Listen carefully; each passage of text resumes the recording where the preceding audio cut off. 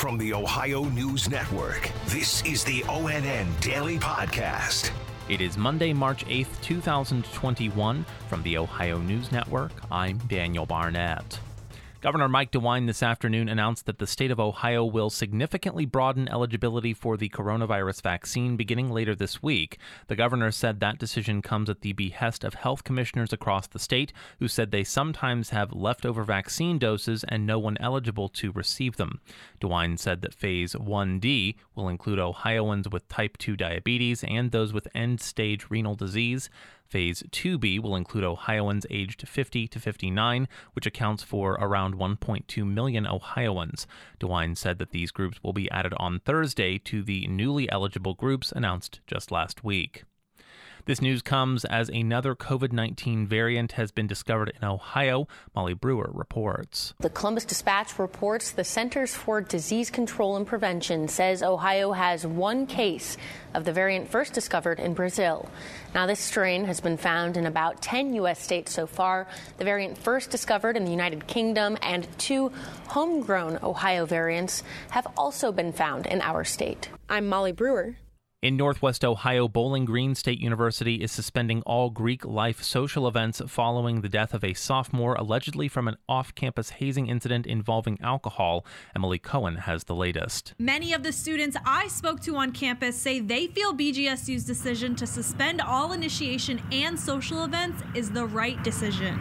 Just because something really tragic happened, somebody's got to pay a price. Somebody's got to take the consequences. They don't quite know what's going on, so I think suspending it for now is a perfectly good idea until they can get more facts. BGSU says it is conducting its own investigation, and the university's president is working with Greek life advisors and university staff to make sure that something like this never happens again. Emily Cohen reporting in Bowling Green. The university has also placed the Pi Kappa Alpha fraternity on interim suspension. 20-year-old Stone Foltz was taken to a hospital late Thursday night following the event and was removed from life support last night. That hazing-related death is similar to another young man's death that sparked an effort to crack down on dangerous hazing activities in Ohio. Tracy Townsend reports. Stone Foltz's case may bring back memories of Colin Wyant's death at Ohio University back in 2018. Wyant died after a hazing incident at a fraternity, and the coroner found that he had ingested nitrous oxide. The family's trying to pass what's called Collins Law in our state. It would make it a felony crime when drugs or alcohol are involved in hazing incidents. After not passing last year, it is being brought back to the legislature this year. I'm Tracy Townsend. A search was conducted in Northeast Ohio yesterday for a missing couple. Andrew Horansky has more. They are 20-year-old Nathan Arano and 18-year-old Alina Camacho. They were last seen on February 1st pulling out of the Sheffield Estates in what was believed to be a gold 2004 Honda Accord. And there has been silence ever since. More than 100 volunteers fanned out. They trekked through abandoned buildings and along banks of the Black River for clues here in Lorain, all in hopes of locating the whereabouts of these 2 missing friends. I'm Andrew Horansky. Over the weekend in Columbus, 3 19-year-old men were shot and killed in separate incidents. Tino Ramos has details about the latest. We've already reached 39 homicides for the year. Now, according to police, they say a 19-year-old was shot and killed Sunday morning at the Sand Pebble Lounge. Police found 19-year-old Christian Davis. He was shot on the outside patio and later died at the hospital. Police are still looking for a suspect. You know, these murders were all a part of a string of shootings that happened over the weekend that also included a 14-year-old boy, that child in critical condition. I'm Tino Ramos. A man suspected in 3 homicides in Cincinnati has died in Detroit 4 days after he was shot by police. Dave James reports. Detroit police say 55-year-old Chandra Moore died Friday. Moore was shot a week ago while exchanging gunfire with police outside a Detroit motel. He was wanted in Cincinnati after the deaths of his estranged wife, Brittany Wagoner, and 2 men. Detroit authorities say officers were watching the Rivertown Inn and Suites when Moore emerged from a room and began shooting at police. Dave James, ONN News.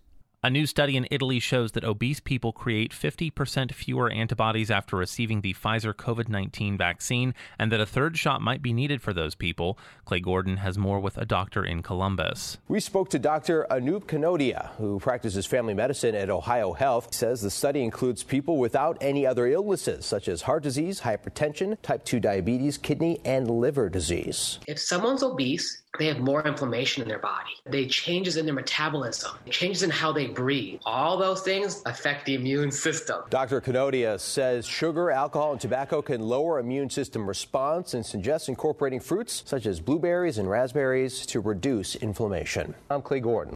And the Centers for Disease Control and Prevention has released new guidance on what fully vaccinated people should and should not be doing. Tracy Townsend has more. The CDC's recommendations say vaccinated people do not have to wear a mask indoors or socially distance themselves if they are with other vaccinated people. Now, when they're out in public, the CDC says fully vaccinated people should continue to wear masks, socially distance, and avoid large gatherings.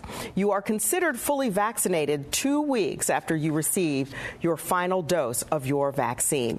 I'm Tracy Townsend. Special thanks to affiliate stations WBNS-TV in Columbus, WKYC-TV in Cleveland, and WTOL-TV in Toledo for their contributions to today's newscast. I'm Daniel Barnett on the Ohio News Network. This has been the ONN Daily Podcast, a production of Radio Ohio Incorporated on the Ohio News Network.